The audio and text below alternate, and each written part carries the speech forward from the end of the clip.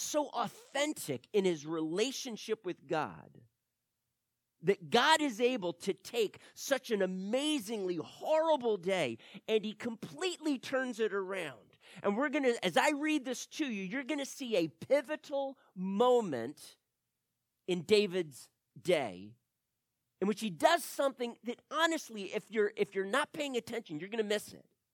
But it is so pivotal. From that point on, everything changes. Now, some of you tonight, you're not just having like the worst day ever. It's like a season in your life. And there is nothing for anyone to judge because God delights in being able to pour out his grace in those moments of your life. And for you, as you submit to this grace that I'm not saying that you understand, but as you submit to it, God is able to do something in your life that we're going to see glimpses of here in David's life. Okay? I'm calling this pivotal moments. God has given me pivotal moments in my life. He's given you these, but we're gonna find out and kind of unwrap what this pivotal moment was. What did David actually do? Because whatever he did, I want to walk in that. Are you ready? 1 Samuel chapter 30 with verse 1. David and his men reached Ziklag on the third day. Let me just say this. David had been traveling north with the Philistines. He'd been in Philistine territory for a little over a year. While he's with the Philistines, he is at least out of Saul's crosshairs, and Saul is no longer seeking his life. I'm not going to get into all the details, except now he is being invited by Achish, king of Gath, to travel with the Philistine army north to fight King Saul, the Israelites.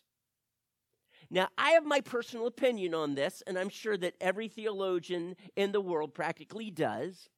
Some say David has fallen away from the Lord. I don't believe that.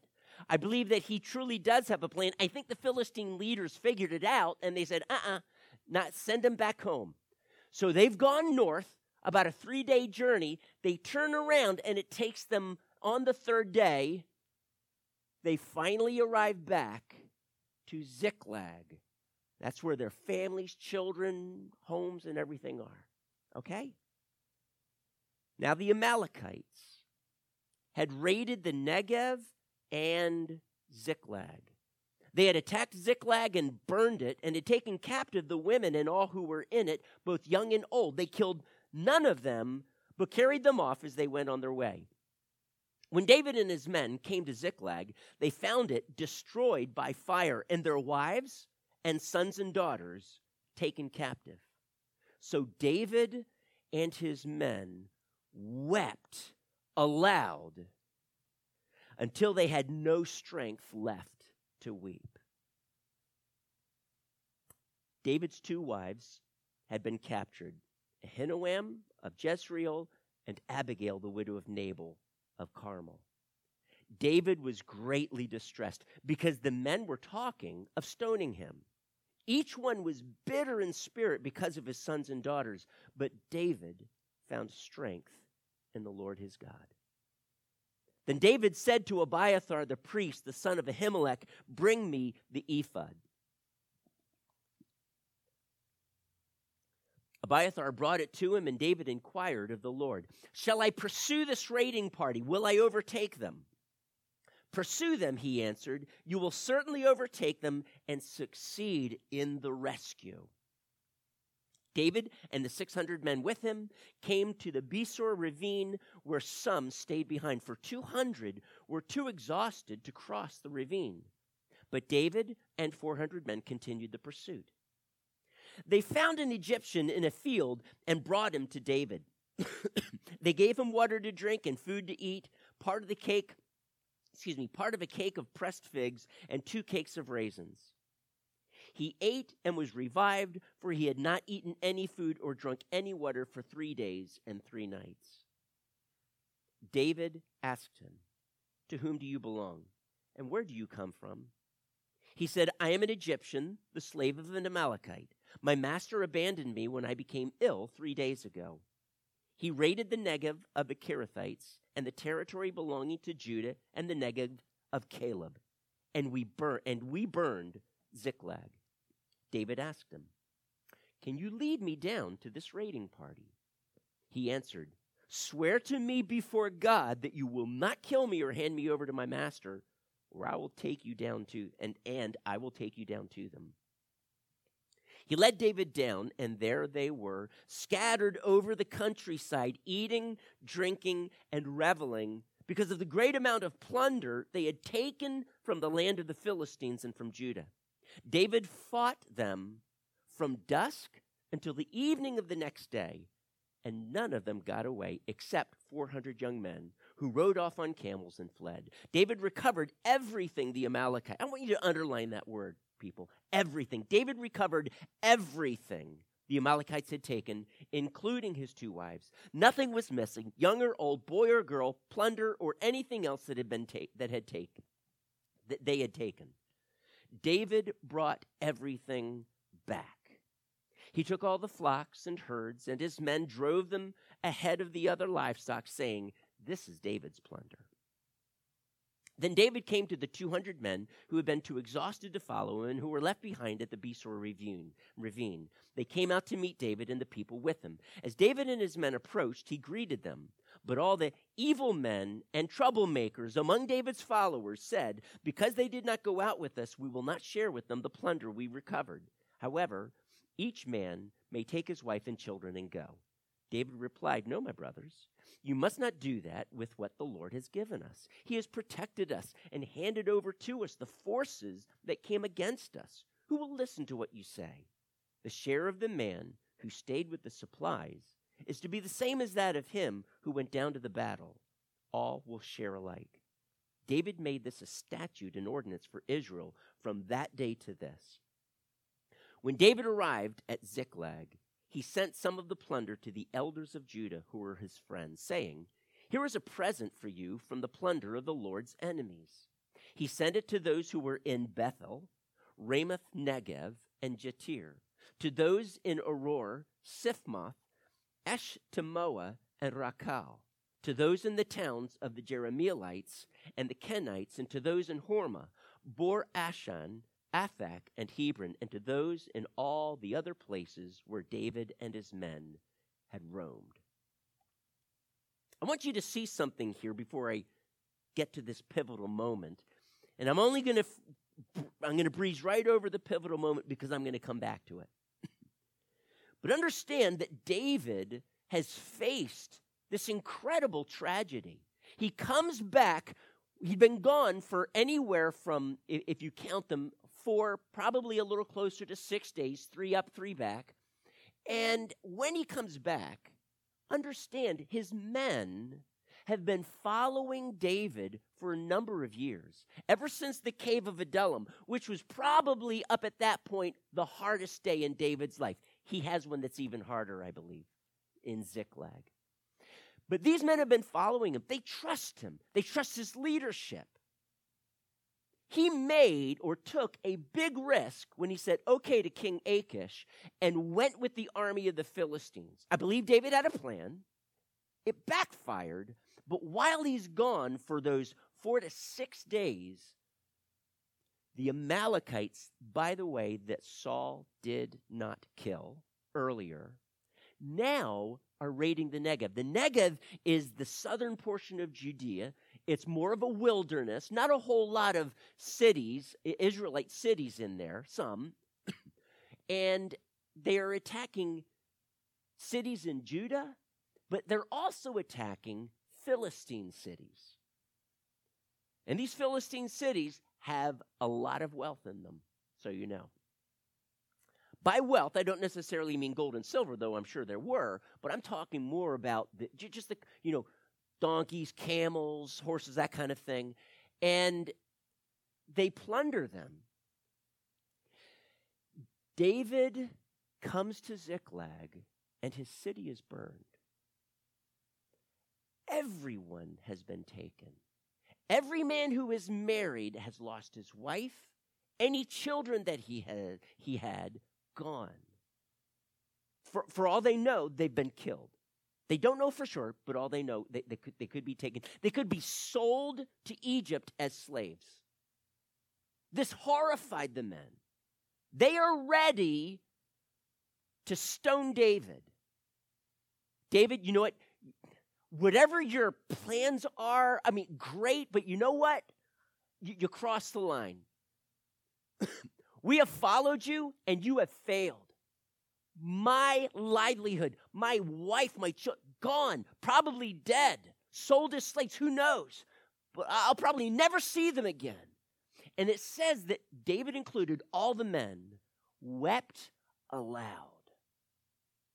They wept. I'm sure they fell on their knees and they just wept. Traditionally, you tear your clothes, you generally take dust and pour it on your head. They are broken men. And they've been following this man for years. And it's like, we've had enough. We're done. And they're ready to kill David. And David now is at a crossroads in his life. Okay, God, this is it. I don't understand what's going on in my life right now.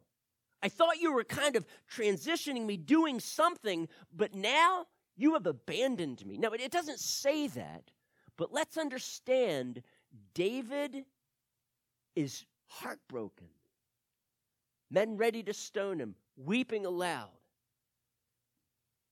And I don't know if you've ever been in a situation where your life got so hard that you wept aloud. Maybe you were in the quiet of your bedroom and the people outside your bedroom could hear you.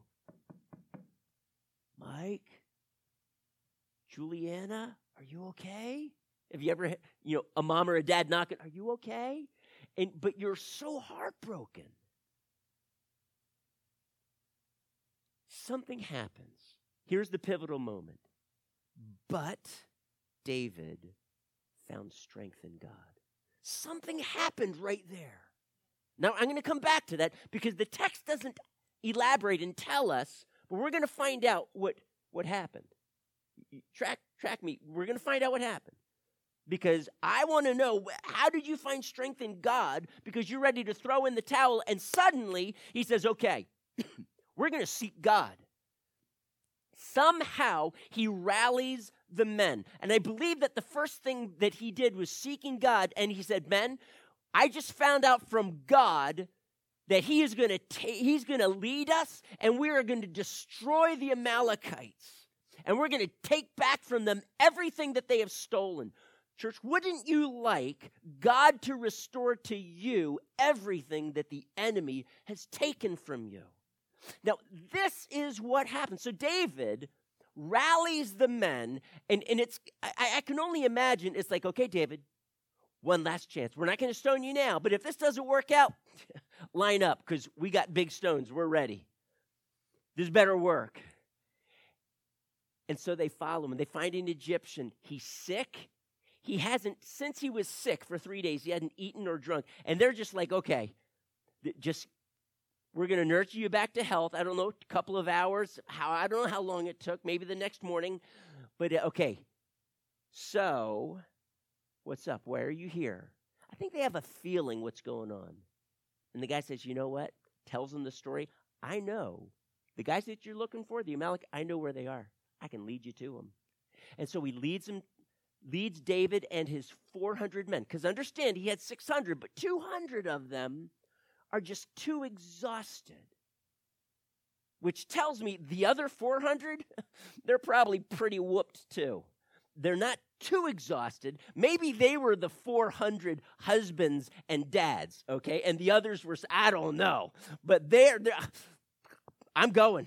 But the 200, they're too exhausted. So he has only 400 of the 600. They find the Amalekites spread out over the valley there, and they're just having a party. They're drinking. I can only imagine some of them, maybe not all of them, some of them are starting to get drunk. And David, for over 24 hours, pursues them relentlessly until they all are dead. But a very small percentage. Do you know how big that percentage is? 400. The exact number of men that David has. He killed all of them but 400. Now, if there were 1,000 Amalekites, and Scripture said, and David's men killed all 1,000 of them except 400, you would say, wait. That doesn't. He killed all of them but 400? Now, maybe 10,000. Okay. He killed all of them, or 5,000, or maybe a couple of thousand, but there's a lot of people. 400 tired men who have a goal to get back what their enemy stole from them and give no mercy. And they all died except 400 young men. Now, I'm not sure why the prophet who's writing this focuses on the fact that there were 400 and that they were young men. Maybe there's a joke in there that I'm just not getting, but there's 400, and they're riding camels, and off they go, and they flee. So there's 400 Amalekites that survive. Now, here is what David does. David, number one, he not only gets back everything that the enemy took from him, but in addition to that, he, in essence, plundered the Philistines through the Amalekites. Do you see that? Because they had just raided the Philistines. All the Philistine army is gone. The Amalekites were pretty smart. I'll give that to them. There they are, strategizing, plotting, probably for days. They know this is going to happen. Okay, guys, you ready? We just got word they're leaving. Let's go now. And boom, town after town after town. Now, maybe they divided up into different raiding parties so they could get it done real quickly, and then they reconvened here. I don't know. But here they are with not only the plunder from Ziklag and a few other towns, but from the Philistines as well. So they got everything back. In essence, they plundered their other enemy, in fact, their most formidable enemy, the Philistines. And David has enough wealth in all of this that he wants to be a blessing to all the elders of various, and there's 13 towns that are mentioned. Some of them just say towns of the Jerahmeelites, so there's more than 13.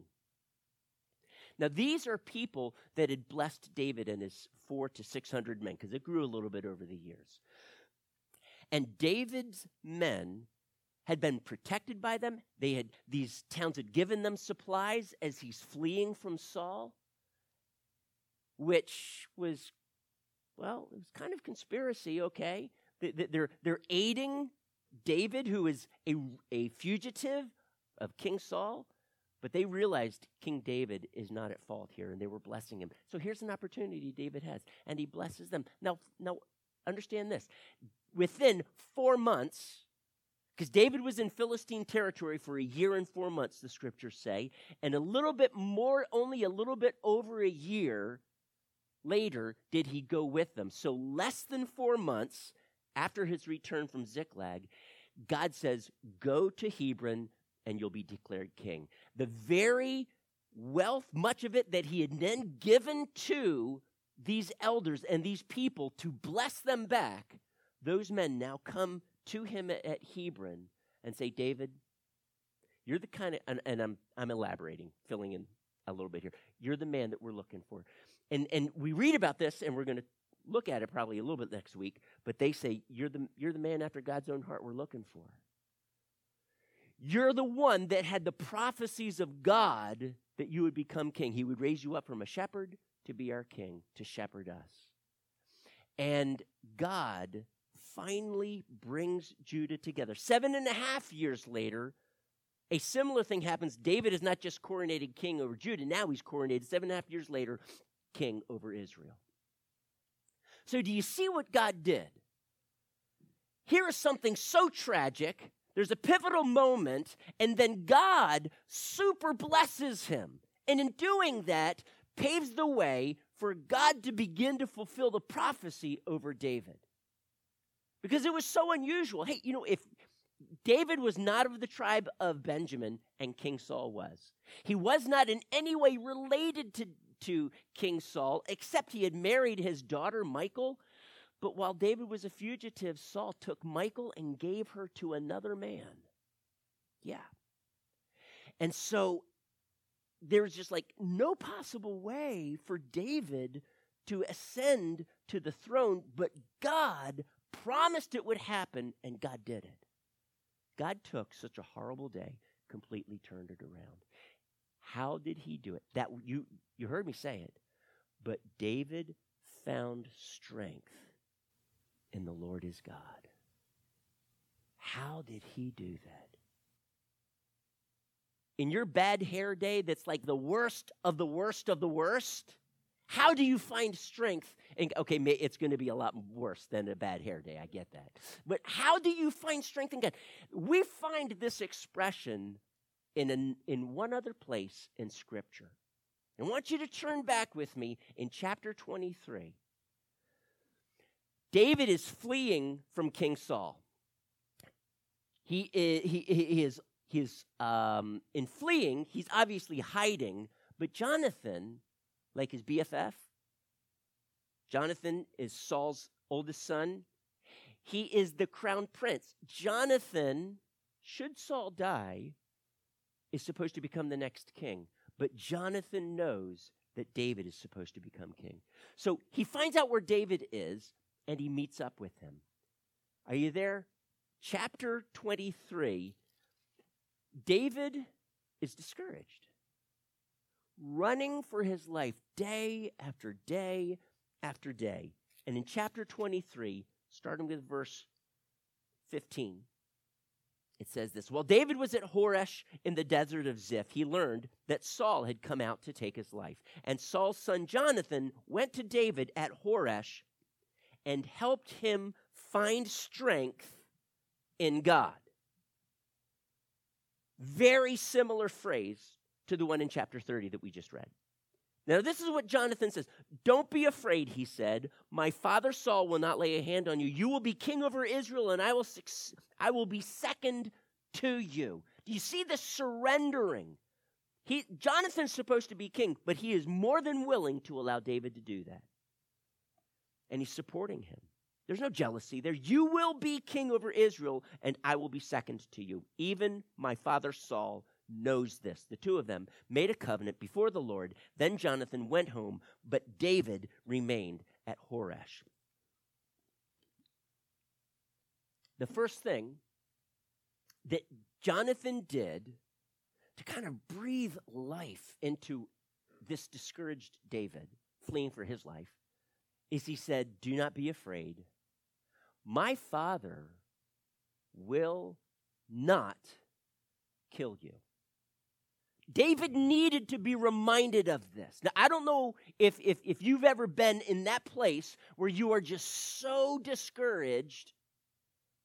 You need someone to just start moving the cobwebs, the lies out of your mind. Because you're very vulnerable. When you're discouraged, when you're depressed, you're vulnerable. And I'm going to tell you this. The enemy will start speaking to you, and he will lie. Because lying is his native language, Jesus tells us in John 8. Lying is his native. He's the father of lies. He's going to whisper lies. David, those prophecies, no, God's abandoned you. He's going to catch up to you. Saul's going to kill you. He's going to take your life. Jonathan perceives in David's despondency, Saul is not, my dad is not going to kill you. And David begins to blow the smoke away. Now, if you've ever seen an old-time war movie, maybe during the Civil War or maybe the Revolutionary War, the camera starts in the evenings. The camera will pan the battlefield, and it's hard to see anybody, but the main thing that you see is the smoke. So with that analogy, the first thing Jonathan does is Jonathan begins to remove the smoke. because it's blinding David. He can't see past the smoke. And I'm going to tell you this. The first thing that he does then is he allays David's fears and he clears the smoke. Fear feeds on falsehoods.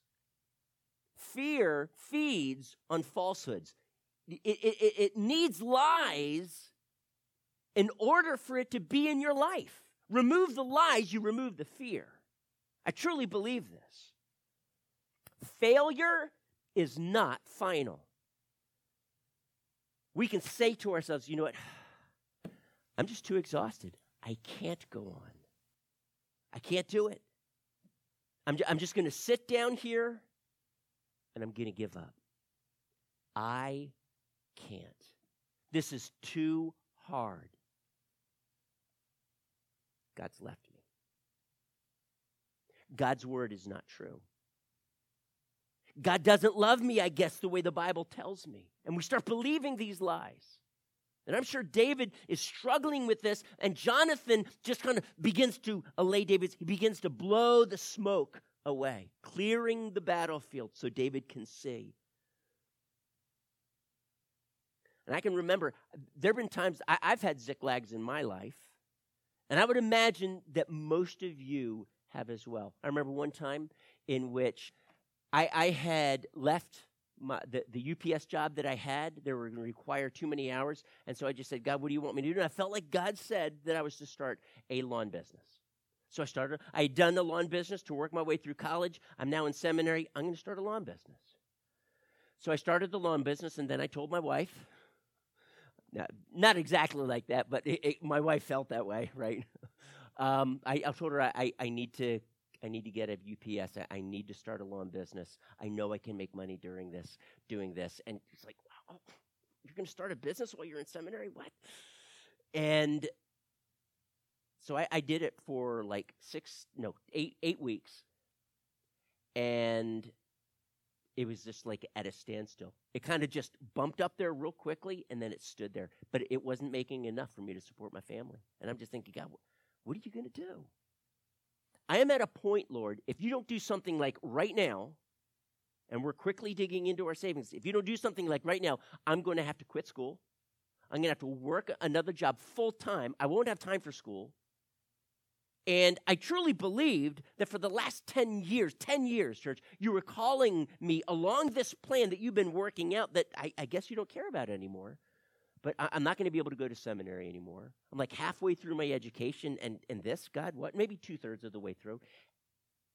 I felt like you've abandoned me. What am I going to do? I guess you don't want me to pastor.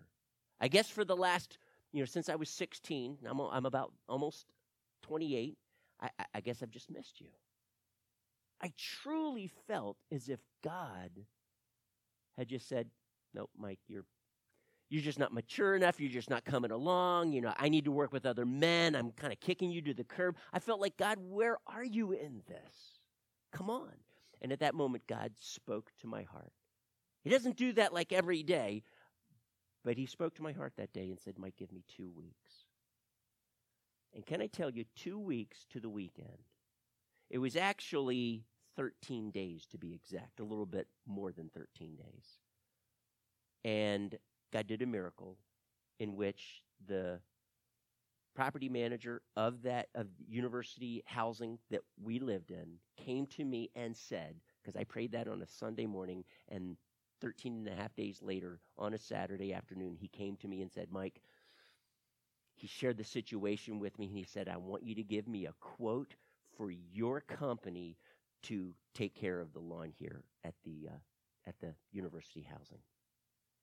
And God did a miracle. There's so much more to that, but I started believing lies. And God had to just speak right into the midst of that. Hang on, Mike, and give me 2 weeks. And it allowed me, church, can I just say this? When you're feeling emotions that intense, those emotions lead you if you're not careful. They'll lead you. You'll start believing those lies. If you step back from the emotion of it all, which those 2 weeks allowed me, I began to realize those are lies. What am I doing? It's like this smoke, this haze just was coming over me. And God just had to begin to clear it away. God needs to do that in your life and just start blowing the smoke off your battlefield so you can see clearly. The second thing that we see Jonathan do is Jonathan then speaks truth into the situation. He speaks truth, and I'm going to tell you this. Whenever God speaks truth into your life, it ignites hope. Hope is so important. I want to speak to you about hope this morning. I might take a little bit, but I want to speak to you about hope. The enemy knows this, that if he can, with a lie generally, but reach into your mind, into your heart, and rob you of hope, he will rob you of faith. When I was younger, I used to think that hope was wimpy, weak faith. I didn't want hope. You know, hope is like a stepping stone to faith. Now that I'm like traveling on faith, I don't need hope. Church, that's not true whatsoever. Not true whatsoever. There's another man in the New Testament that God spoke hope to through a prophetic word. His name's Timothy. I want you to turn with me to 1 Timothy chapter 1. Some of you might learn something right here. This is not a passage that's generally preached on. I'm going to, for a few minutes, I want us to see something here. But Paul is reminding Timothy of some prophetic words that have been spoken over him. And he says it this way. He kind of, towards the end of the chapter there, starting with verse 18, of 1 Timothy chapter 1, he says, Timothy, my son. Now, this is a son in the faith, not a literal son, but a son in the faith. I give you this instruction in keeping with the prophecies, in the plural, once made about you. Now, I'm going to just pause there for a moment. The instruction that Timothy is given is to set things in order. And specifically, there are men that, because of something so very wrong in their heart, I'm going to call it selfish ambition. That's generally what it is. But they begin to teach false doctrine. They begin to lead people astray. And in about two verses later, he actually names two people. But Timothy, who is functioning apostolically at this time, is in Ephesus. He is called to appoint elders in Ephesus and kind of help set things in order. And Paul says this. He says, I'm giving you this instruction in keeping with the prophecies that were once made about you. Now, we don't know what those prophecies are, but the instruction that he has given him to bring correction apparently fits hand and glove with these prophecies. Now, he goes on and he says this. So that by following them is in the plural, and therefore must refer to the prophecies and not the instruction, okay? All right. So that by following them, the prophecies, you might fight the good fight, holding on to faith and a good conscience. I'm going to stop there, okay? These prophecies ignited a hope, whatever they were, in Timothy's life. That hope seems to have to do with what he is actually doing. I'm going to guess it's probably having to do with functioning apostolically. And functioning apostolically, there's a lot of facets. There's evangelism, there's teaching, there's being a father in the faith, even though Timothy's a young man. And there's a lot of that goes on there. And Timothy is having to function here. And now Paul is saying, hey, you need to bring correction to these men. Probably most, if not all of them, are older than Timothy. And now he has to rebuke them. Try that one on for size. But it's in keeping with the prophecies that were, see, Timothy, you can do this. You can do this. There is an anointing and there is an authority upon you to do this. I need you to reflect back on those prophecies and allow them to encourage you so that you can fight the good fight, holding on to faith and a good conscience. I'm going to say it this way. Hope breeds faith. Hope breeds faith. Faith is not just this passive thing. Faith is active. It's alive. It is relational. But faith is rooted in hope, so that if the enemy robs you of hope, he robs you of faith. Do you remember what Hebrews chapter 11, verse 1 says? It says this: faith is being certain of what we hope for. That tells me that faith is rooted in hope.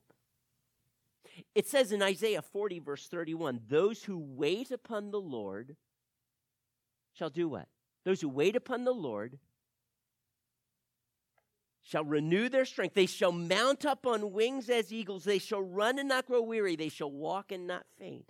Now, that Hebrew word that's translated those who wait upon the Lord is also, and very fairly translated, hope in the Lord. You can translate it either way. Wait or hope. And I'm going to tell you this, that if you are waiting upon the Lord, the only way that you can truly do it is because your hope is still steadfast in the Lord. Because if it's not, if it's being shaken, you're not going to wait upon the Lord. You're going to run from him.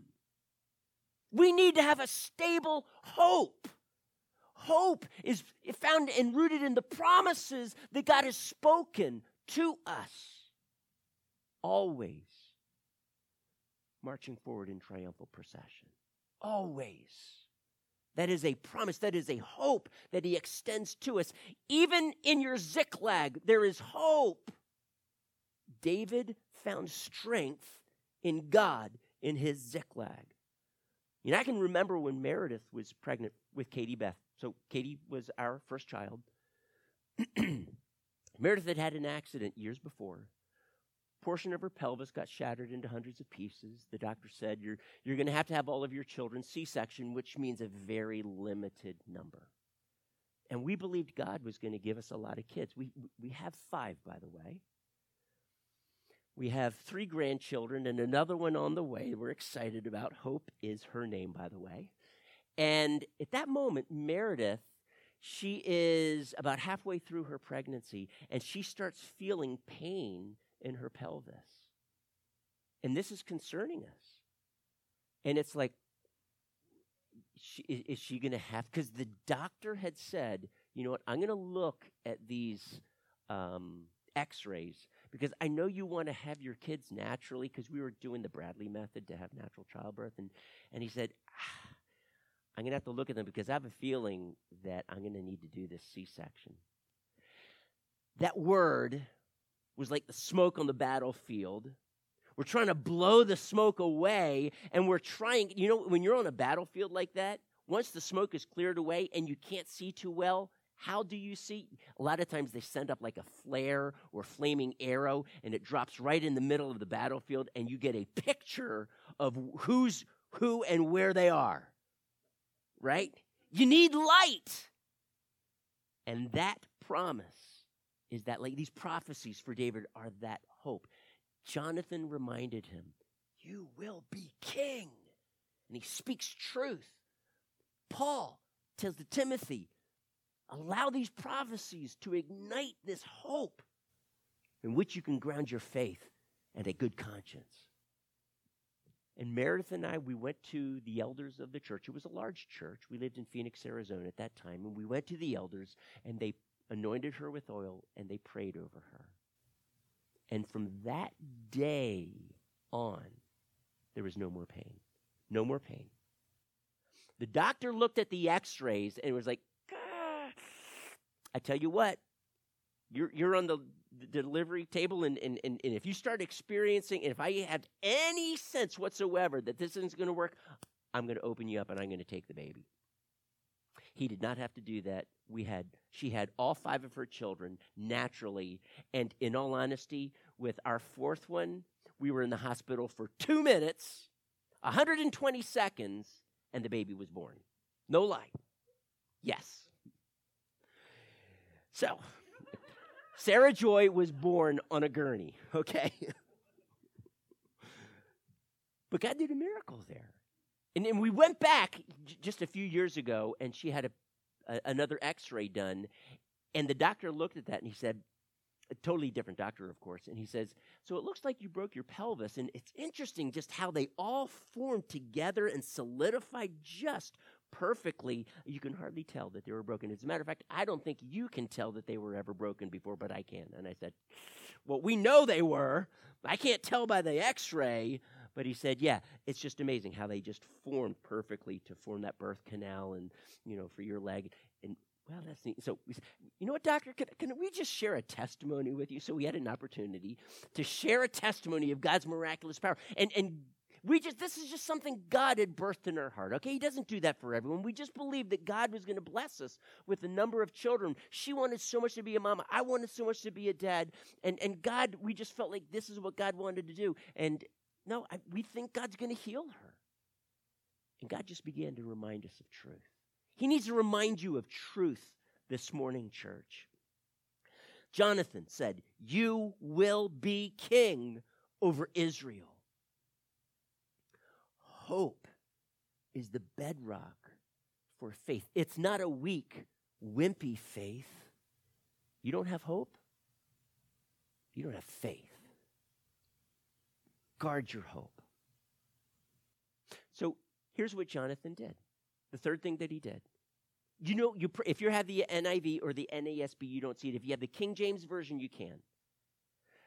Jonathan said to David, the author says about Jonathan that Jonathan helped David, how does it say it? I'm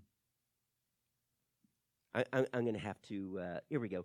It says Jonathan strengthened David's hand in the Lord. Now, you don't see that word hand. It's in the Hebrew, but you don't see it. It just translates, and Jonathan strengthened David in the Lord. When it actually says Jonathan strengthened David's hand in the Lord. Why do you think that idiom, that Hebrew idiom, strengthened his hand is there? His hand. Why not his foot? Why not his left shoulder? Why not his head? Why not his heart? That would have some meaning there. But he strengthened his hand. Why? Because the hand is what you use to do things. And here's Jonathan helped David strengthen his hands, because it's not enough to just simply blow the smoke away, to ignite something, a fire, a light, so that you can see what's going on in the battlefield, but you got to do something because you're about to enter a battle. You've got to rush forward and act on it. And that's exactly what David did, didn't he? He immediately inquired of the Lord. I got to know God's will. Because once God spoke, I believe that's when the men said, okay, I'm all in. When God speaks, we act. We say, yes, not my will, but yours be done. I can only imagine David, if he had not found strength in God, okay, I don't want to seek God. I'm ready to just sit down and have my grand old pity party and throw in the towel, give up. I'm done, Lord. Thank you, but no thank you. But David found strength in God. And there's something that was ignited inside of him, and he said, I'm going to inquire. I'm going to seek God. And I'm going to just tell you right now that if you are if you're discouraged, if you feel like all of your hope has been robbed of you, the first thing you need to do is go back to that truth. What has God spoken to you? Go back to the truth. Always leading us in triumphal procession. God hasn't abandoned you. That's the devil speaking. Those are lies. God is with you. God is saying, get rid of the lies. Don't believe them. You're being led by your emotions. Hollywood says, yeah, follow your heart. Well, your heart's not always right. I'm going to follow the Lord. What has he spoken to me? Bring me back to the truth. And God will remind you of truth. He'll remind you of all of his precious promises. If God has spoken a prophetic word to you, and leadership, others have said, yes, I truly believe this is from God, then let God bring that to pass. But be encouraged as God has spoken to you his precious promises, okay? And let that reignite faith. And I'm going to tell you, faith is active. It's going to do something. He'll strengthen your hand. And you can see it throughout chapter 30. God just ignited this hope. And by faith, David said, we're going to do it. God said it. We're going to overtake him. Guys, come on. All 600 of you. I don't want anyone hanging out here. We're moving forward. And they were like, really? We've just been on a 5-6 day journey. We'll do it. I'm all in. And they acted on it. And they kicked some Amalekite back end and pursued them and destroyed them. I was being gracious because there are ladies here, right? He pursued them. They were wiped, except the very small percentage, 400. Same exact number that David used. God used David's 400 men to do all of that. God will work through you supernaturally, church. Supernaturally. Because that's his heart. That's the nature of his grace. When David found strength in God, he humbled himself before. I am not going to be led by emotions. God, this is your truth. He probably remembered. I remember when Jonathan encouraged me. What did he say? Get rid of the lies. Believe the truth and act on it. Yes.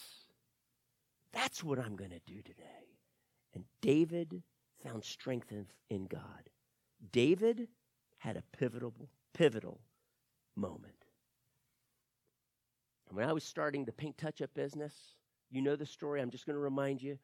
After 2 weeks, going door to door, my family's down south, 4 hours south in South Florida, and I'm up here trying to start the business. I've got all the equipment ready to go. Knock, knock, knock.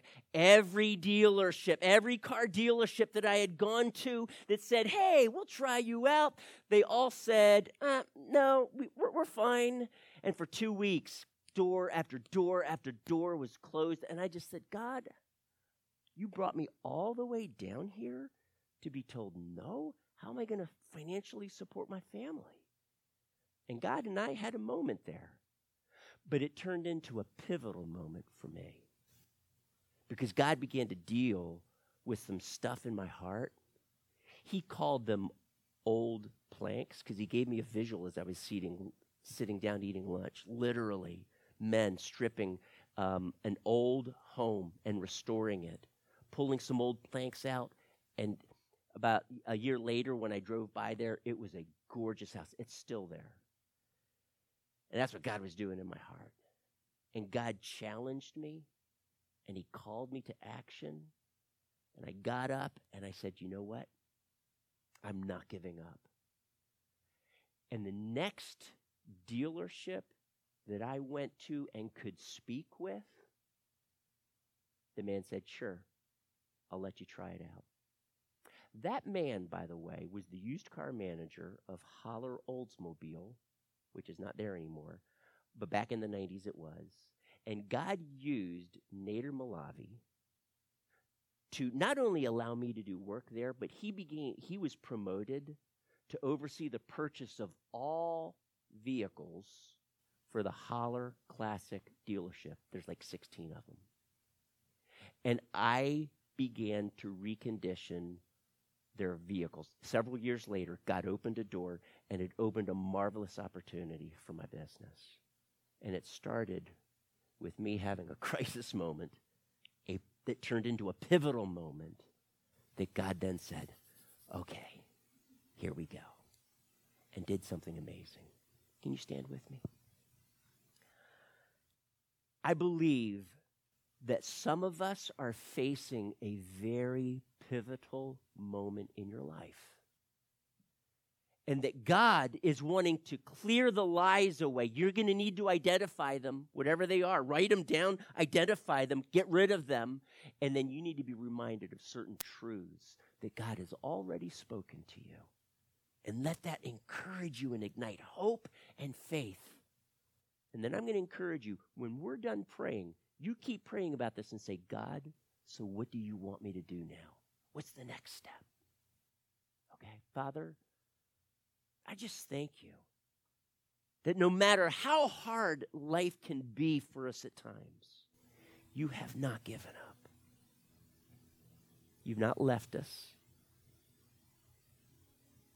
You love us with an everlasting love. You give us hope and a future. I'm asking right now, God, pursue us. Pursue us with that relentless love, that at times it seems reckless love, bursting through every barrier, no matter what stands in the way between us and you.